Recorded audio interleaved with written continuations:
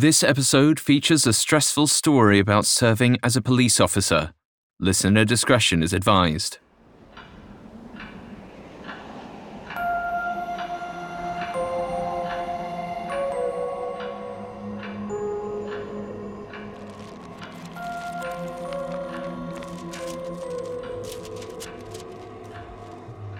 Hi everyone, I'm Alastair Murden, and this is Superstitions, a Spotify original from Parcast. Through fictional stories, we explore humankind's seemingly illogical fears, strange beliefs, and patterns that cannot be explained by coincidence alone.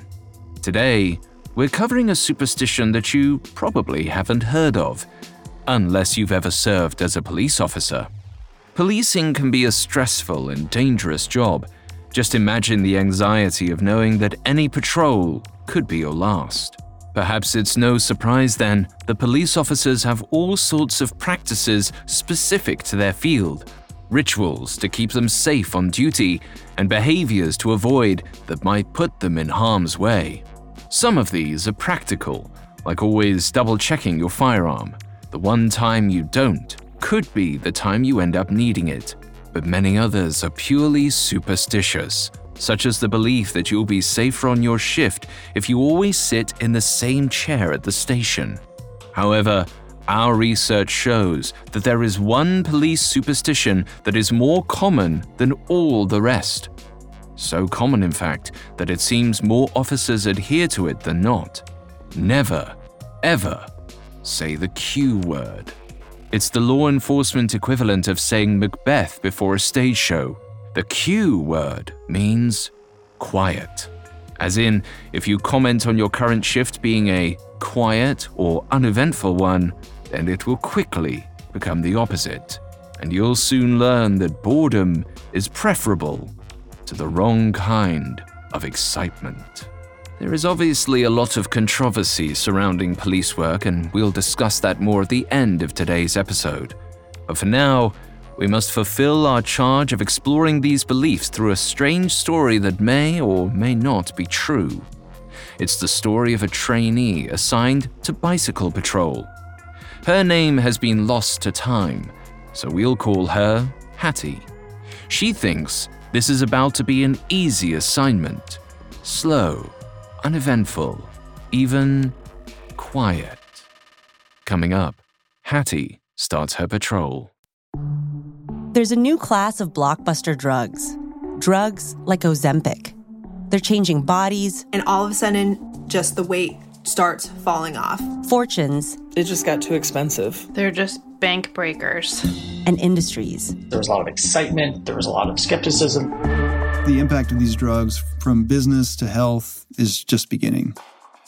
From the Journal, $1 Trillion Shot. Find it in the Journal feed wherever you get your podcasts. Hattie and her idiot partner unhitched their bikes from the back of their cruiser, or the shop, as Eugenio called it. She tried to point out to him that term was really reserved for patrol cars that saw a lot of action, not a car that they left in a perfectly safe private lot while they pedaled around Newport Beach. You can't ever let your guard down, especially not tonight. He gestured to the moon, which was just barely visible, rising on the horizon. Full moon brings out the crazies, even in a place like this. Hattie rolled her eyes. That's just a stupid cop superstition, she grumbled. Eugenio's eyes narrowed. That's what everyone says before things go south. You think you're safe? This patrol can turn just as deadly as any other. You're a fool if you think otherwise. We're the only line of defense between the good people of this city and the worst it has to offer. Hattie started to respond, but stopped herself. She knew Eugenio was just trying to rattle her. He loved talking up how intense their job was, though, in truth, they had the least eventful patrol in practically the safest city in California. And that was precisely why Hattie had requested it. Her past patrols had all been too intense. Not that anything had happened, quite the opposite. She'd never even had to draw her firearm in the line of duty. But you had to make a lot of traffic stops in a patrol car, and Hattie had never gotten used to the idea that the next person she pulled over might decide to take a shot at her. Eugenio thought she was in the wrong line of work, but Hattie came from a cop family and was determined to stick with it. She had no idea what else she would do with her life. Her father had been a detective with the LAPD for 30 years. He'd retired to Orange County, and every weekend she got an earful. Our family protects other people. It's what we were put on this earth to do. Hattie might have doubted whether she was brave enough to be a cop, but she knew she didn't have the courage to disappoint her dad. In the end, bicycle patrol by the boardwalk seemed like the perfect compromise. There was more direct contact with the public, which she actually enjoyed. A big part of the job was helping tourists. Worst case scenario, a drunk guy peed on you. That didn't stop Eugenio from harping on the dangers they faced, but Hattie didn't want to hear it. When Eugenio pointed out that the bike cops still did traffic stops, she asked how many he'd actually made in his entire time on patrol. That finally shut him up. The evening started off quiet. It was a weeknight in the winter, a very temperate SoCal winter. Hattie breathed in the fresh air and was actually grateful for her job. Easily the best post in law enforcement. She was in such a good mood, she couldn't keep it to herself. She glanced over at her partner. Nice night. Cozy and quiet. Just how I like it. She was hoping to maybe even irk Eugenio a little bit. He took the job seriously, which meant that he took all the superstitions seriously too. Hattie knew all about the Q word, and she knew Eugenio hated it. His bike swerved and he almost fell over. He stuck a foot out to steady himself and stood there staring at her. "How could you say that?" he said, legitimately angry. She tried to shrug it off, surprised at how much of a rise she'd gotten out of him. "What? Oh, the Q word again? Jeez, Eugenio, it's no big deal. What's gonna happen?" "A bunch of crazy stuff now that you've said that," he yelled. He kept going in Spanish so she wouldn't know all the names he was calling her. If anything crazy happens, it'll be because it was already gonna happen, not because of me. She turned and kept pedaling, but at the back of her mind, she knew that her words had been at least in part to reassure herself. Every cop knew the rule. You weren't supposed to say the word quiet or the Q word while you were on patrol. You definitely weren't supposed to say things are quiet or all quiet over here, Sarge, because as soon as you did, things would quickly become anything but quiet. If any of her non-police friends had asked her, Hattie would have explained that no one really believed the rule, even if they followed it religiously. It was an agreed-upon fiction, a security blanket that bolstered their sense of community. But now that she'd said it, Hattie had to admit she didn't love being without her security blanket. It didn't help when, only a few minutes later, they received their first call of the night. Nothing too serious. A bar down the street had oversold tickets for their pre-St. Patty's Day bar crawl. They needed some help wrangling the line. Eugenio and Hattie could see the line long before they got there. It covered at least 2 blocks. They parked their bikes and got to work, marking up the sidewalk so that the line would stay off the street. As they pushed people into this new formation, they had some resistance. One already drunk college student shouted, "You're not cops! You're wearing shorts!" Hattie had to explain that shorts and a yellow windbreaker were in fact her official uniform. The man's also drunk girlfriend called him brave for speaking truth to power. Once the system seemed to have taken hold and the bar deigned to send an employee out to keep it moving, Eugenio and Hattie took their leave. "That was your fault," he said as they pedaled down the boardwalk. "If that's the worst the Q word can do, I'm not afraid," she said. Just a few minutes later, they got another call. Eugenio scowled and shot her a pointed look. Hattie tried to remind him that that's how it was supposed to work, but she couldn't deny the sense of unease growing in her stomach. This one was a bit more serious. A fight had broken out in the parking lot of a local grocery store. No weapons reported, at least not yet. They shared a "hopefully it stays that way" look and took off as fast as they could. It wasn't easy to spot the altercation. Parking lots like this were always packed at night with shoppers getting dinner or, in this case, getting booze to pre-game for St. Patty's Day. As she swerved between Teslas, Hattie was reminded of one of Eugenio's favorite taunts. He liked to tell her that being on bicycle patrol was technically the most dangerous job from a personal safety perspective. Any perp in a car could run you over. Once again, she had to will herself not to think about it. It took a few passes before they found the fighting pair. They were in a standoff on a mulch bed island, screaming epithets at the other. Both men had their cell phones out and were recording the other. One was a well-off-looking older man, the other a disheveled-looking younger guy. The older man's face was beet red as he shouted that his opponent was an absolute lunatic. The younger man howled back, "You're offending the moon! You're all offending the moon!" Eugenio was furious, but not at the confrontation. "You see what you did?" he snapped at Hattie. She tried to ignore him and focus on the task at hand. It looked like the younger man was having some kind of episode, which could turn south fast if they didn't handle it perfectly. She told Eugenio she'd take the young ranter if he took the older man. You think?" was all he could say before heading over, switching on his body cam. Hattie did the same. She called out to the arguing men, identifying herself and Eugenio as police. She told them to step away from each other so that she and her partner could take their statements separately.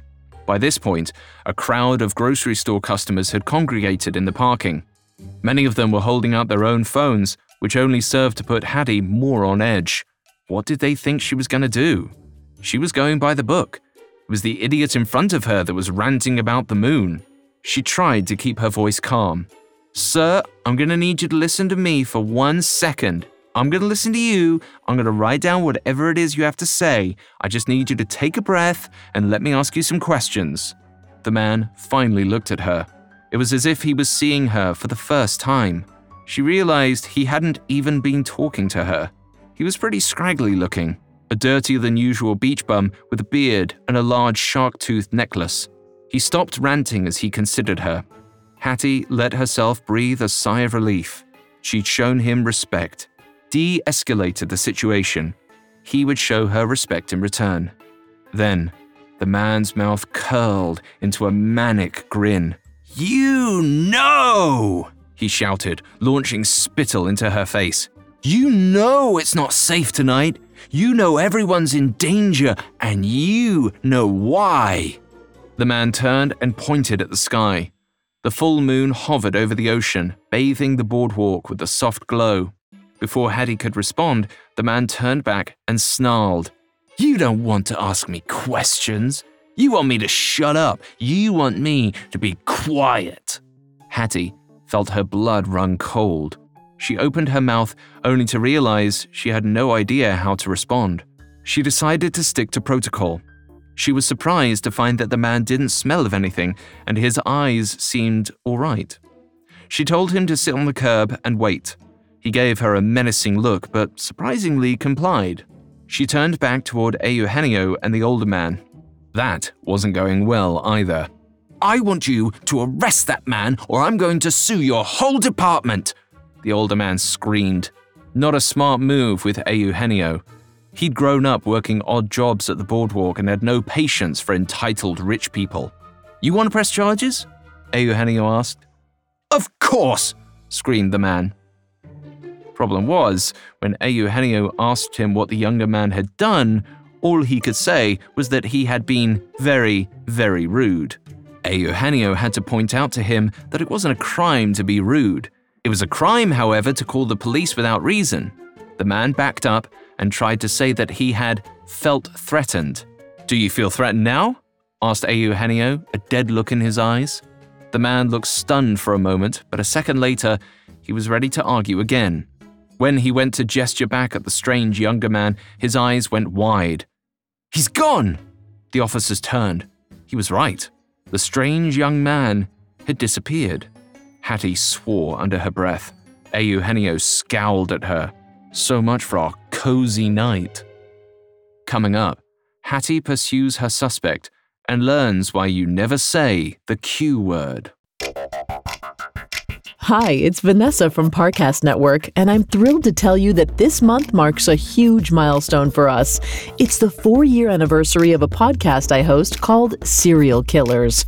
If you haven't had a chance to dive into the stories and psychology behind the most nightmarish murderers of all time, why wait? There's no better time than right now to start listening. Each week, we enter the minds, the methods, and the madness of the world's most sadistic serial killers. From the son of Sam, David Berkowitz, and the co-ed killer, Edmund Kemper, to Eileen Wuornos, Ed Gein, and coming soon, the Night Stalker, Richard Ramirez. And this February, look out for our 4-part special on couples who kill, following the worst love has to offer. Their names may sound ordinary, but their atrocities are anything but. You do not want to miss it. With hundreds of episodes available to binge and new ones released weekly, get to know the killers, crimes, and cases that forever changed the face of history. Follow the Spotify original from Parcast, Serial Killers. New episodes air every Monday and Thursday, free on Spotify or wherever you get your podcasts. Now, back to our story. Hattie had thought the practice of not saying the Q word while on duty was just a superstition. But everything that had happened since she'd said it was starting to make her reconsider. It was the weekend before St. Patty's Day, so things were bound to get a little weird. But now she was pedaling through the neighborhoods around Oceanfront Boardwalk, trying to catch a guy who had been ranting about the full moon. Her partner, Eugenio, was the real pain. He'd stayed behind in the grocery store parking lot to, quote, take some statements. She knew he just blamed her for all this and was too lazy to help her track down the suspect. At this point, she was considering calling in a patrol car. All she needed was for this parking lot altercation to escalate into something more serious.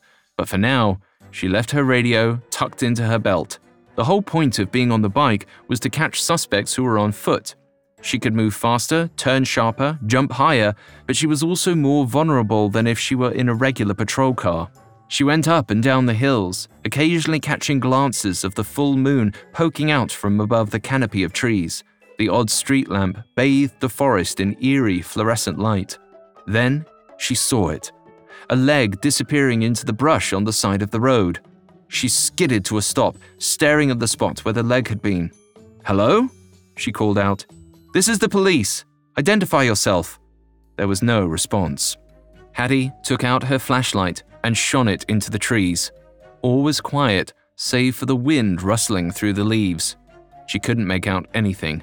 Her heart raced as she considered whether to pursue. That leg might have belonged to her suspect, but she would be putting herself in harm's way wading into thick undergrowth like that. This is exactly the kind of thing she wanted to avoid. She didn't want to become a news story.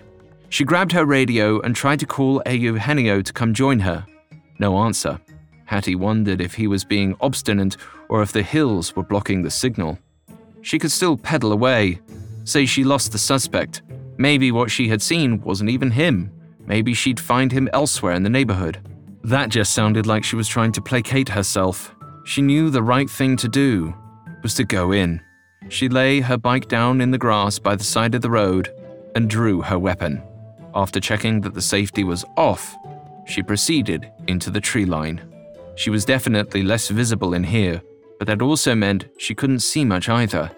All she had was the light of the moon. She stopped for a moment, gazed around her, her eyes full of visual noise from the pitch black. She decided to close her eyes and listen.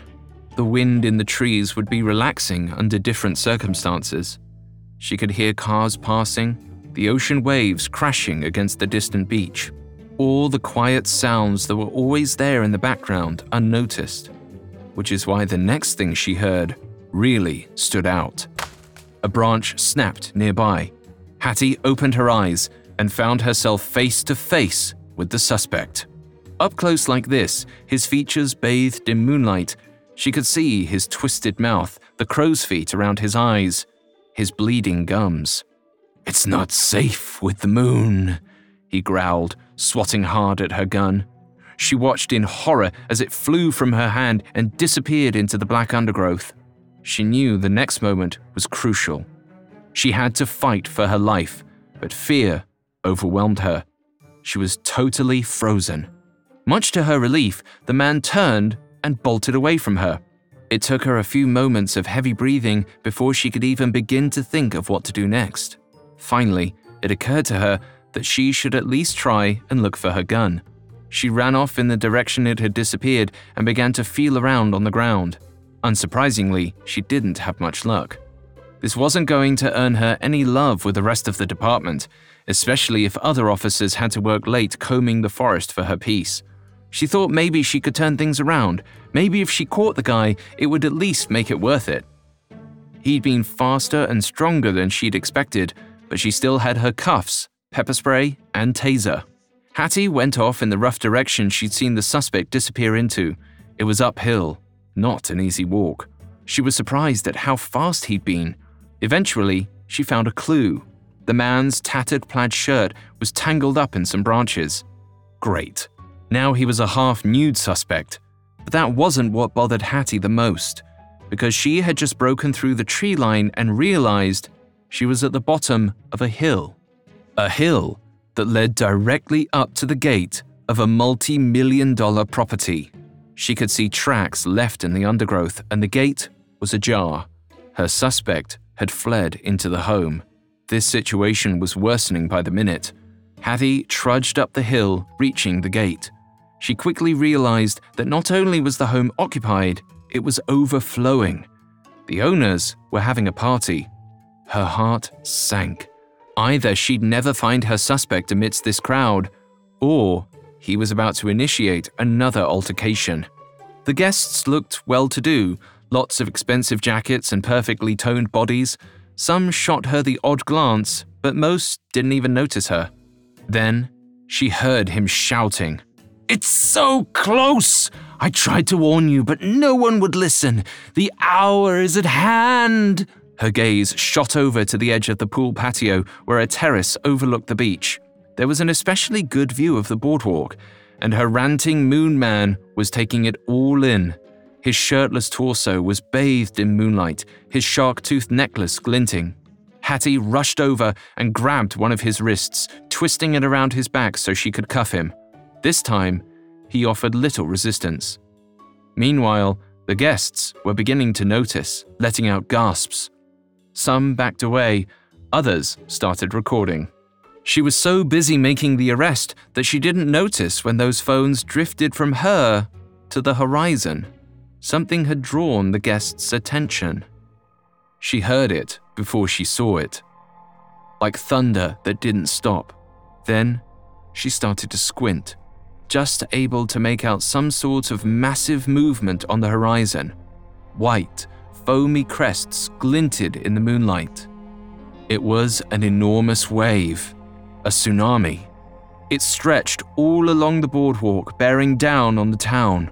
Hattie could hardly contain her horror. Eugenio was still down there, along with thousands of civilians. She could only watch as the ocean collapsed down on top of them, obliterating their homes, their businesses, their bodies. She thought of the packed clubs, the idiot college kid who'd laughed at her shorts, the people she was supposed to protect. She wanted to scream. But at that moment, the shirtless man twisted away from her, swinging an elbow backward and catching her in the jaw.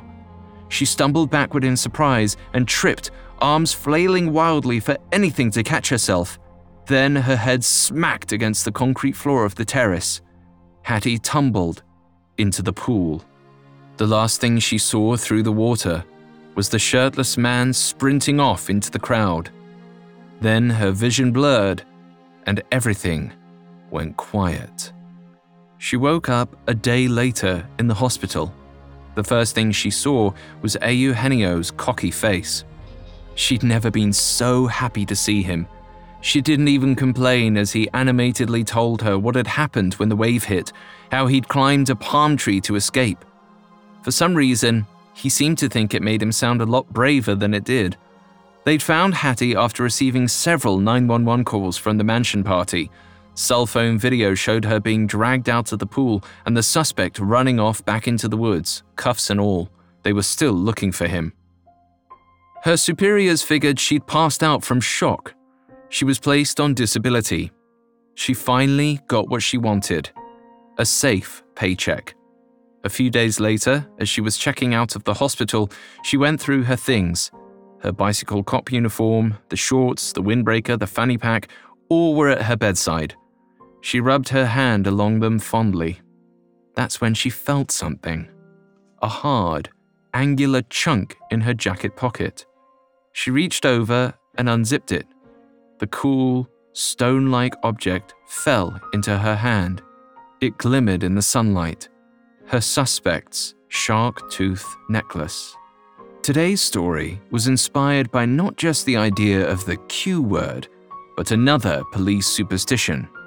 The idea that a full moon brings out the weirder elements of society. That belief is not unique to police.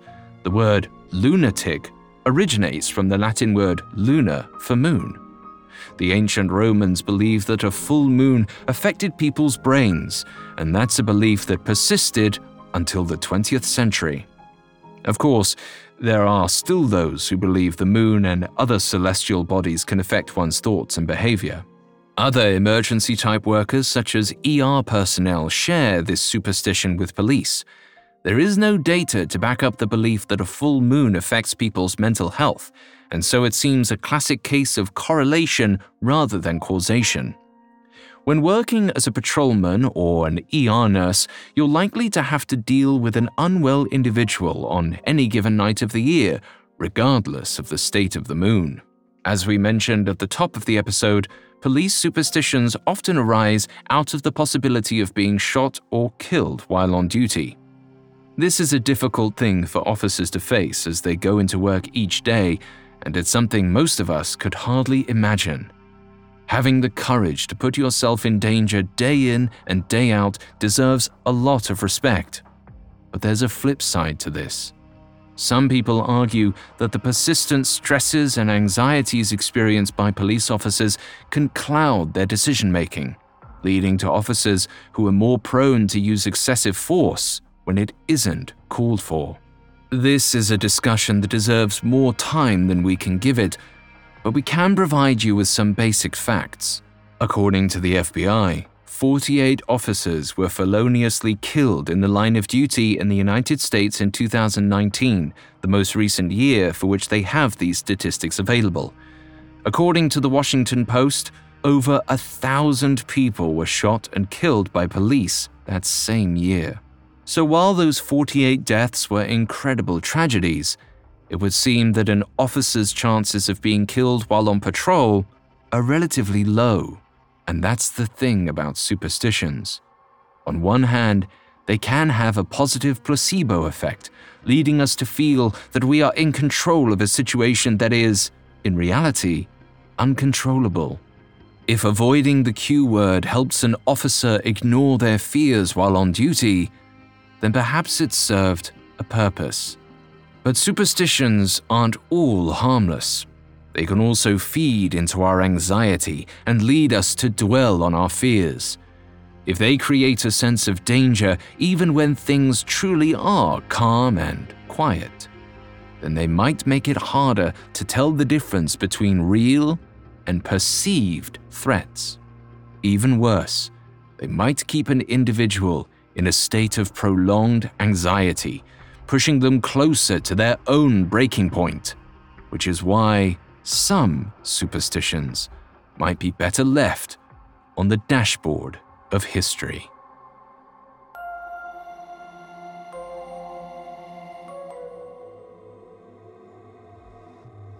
Thanks again for listening to Superstitions.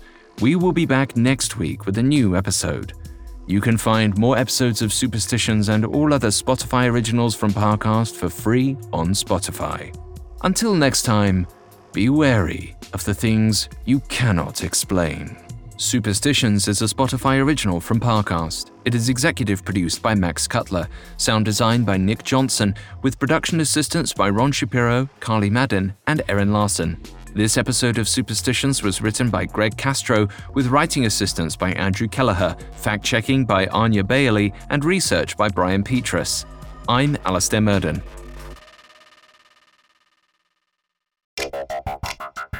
Hi, listeners. It's Vanessa again. Before you go, don't forget to check out the Spotify original from Parcast, Serial Killers.